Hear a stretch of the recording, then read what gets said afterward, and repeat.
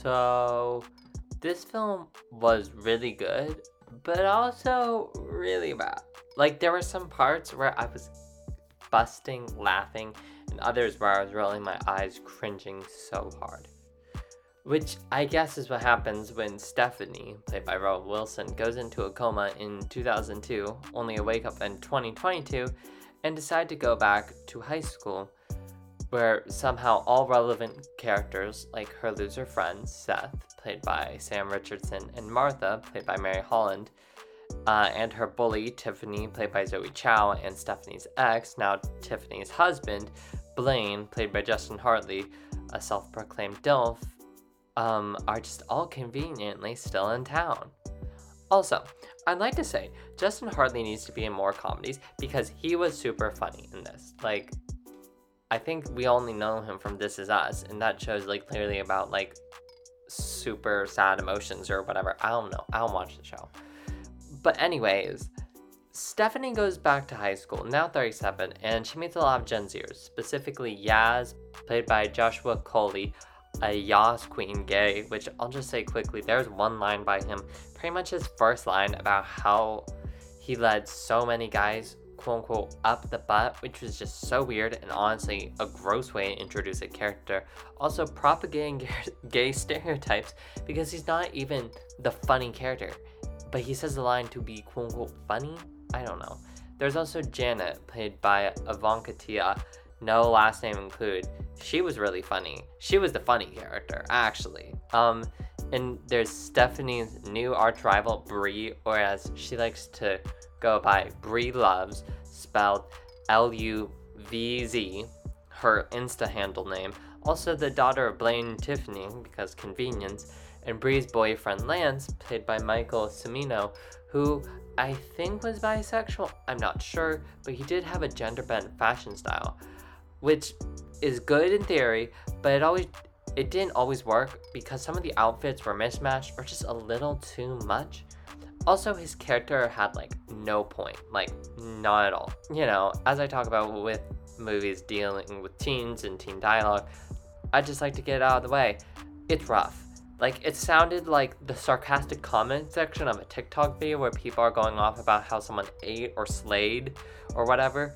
But in this movie, there was no irony or jokingness to how they talked. They just said it fully unironically, and it was so horrible. And it was literally, yeah, it was horrible.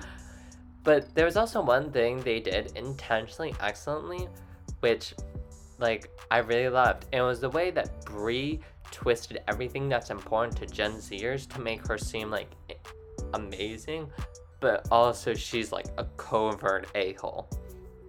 So she says she doesn't follow anyone on Instagram because then she would have to follow everyone, and that would be bad for everyone's mental health because she wouldn't be able to follow everyone. So I thought that was really cool. She also then calls cheerleaders anti-feminist because she hates people on the cheer team, so she finds a way to like destroy them, I guess. I don't know. She also won't help with petitions if they're non-digital, which I thought was really interesting.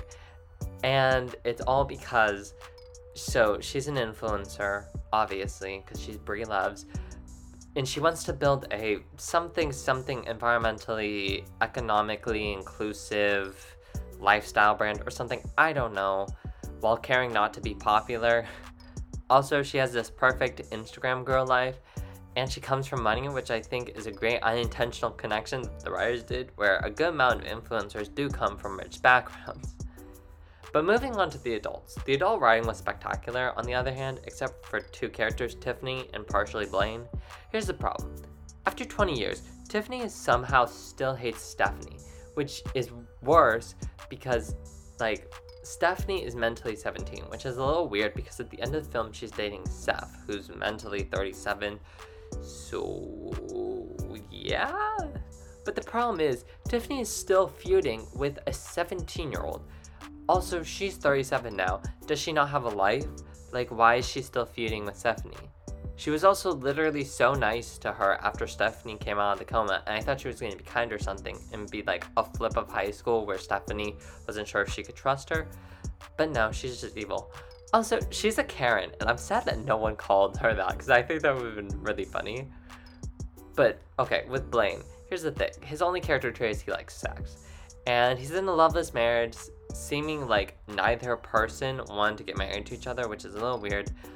So he wants to go have sex with Stephanie, which, again, she's kind of mentally 17, but she might rapidly be mentally aging, catching up with her body. I'm not sure. But the implications are still a little unsettling. However, that does give room for great dialogue because everything that comes out of Tiffany's mouth is like comedic gold. And Blaine is hilarious as well. Martha and Seth were solid, and they both seemed like wise, mature people. And I really enjoyed Martha because we learned that she's a lesbian, and now as principal of the school, she wants to make a school where everyone enjoys it, whereas she hated in high school. And she has some great monologues in the film where she like discusses it, which I think was like pretty good, but I feel like it could have been expanded on more, but you know, it's fine. In all, senior year isn't the greatest film. I know critics ripped this to shreds. I didn't check to see what they gave it until after I watched the film because I wanted to be unbiased. But I think there are some great laughs in this film if you can get past some of the cringy dialogue. So I would give senior year 3.5 out of 5 stars.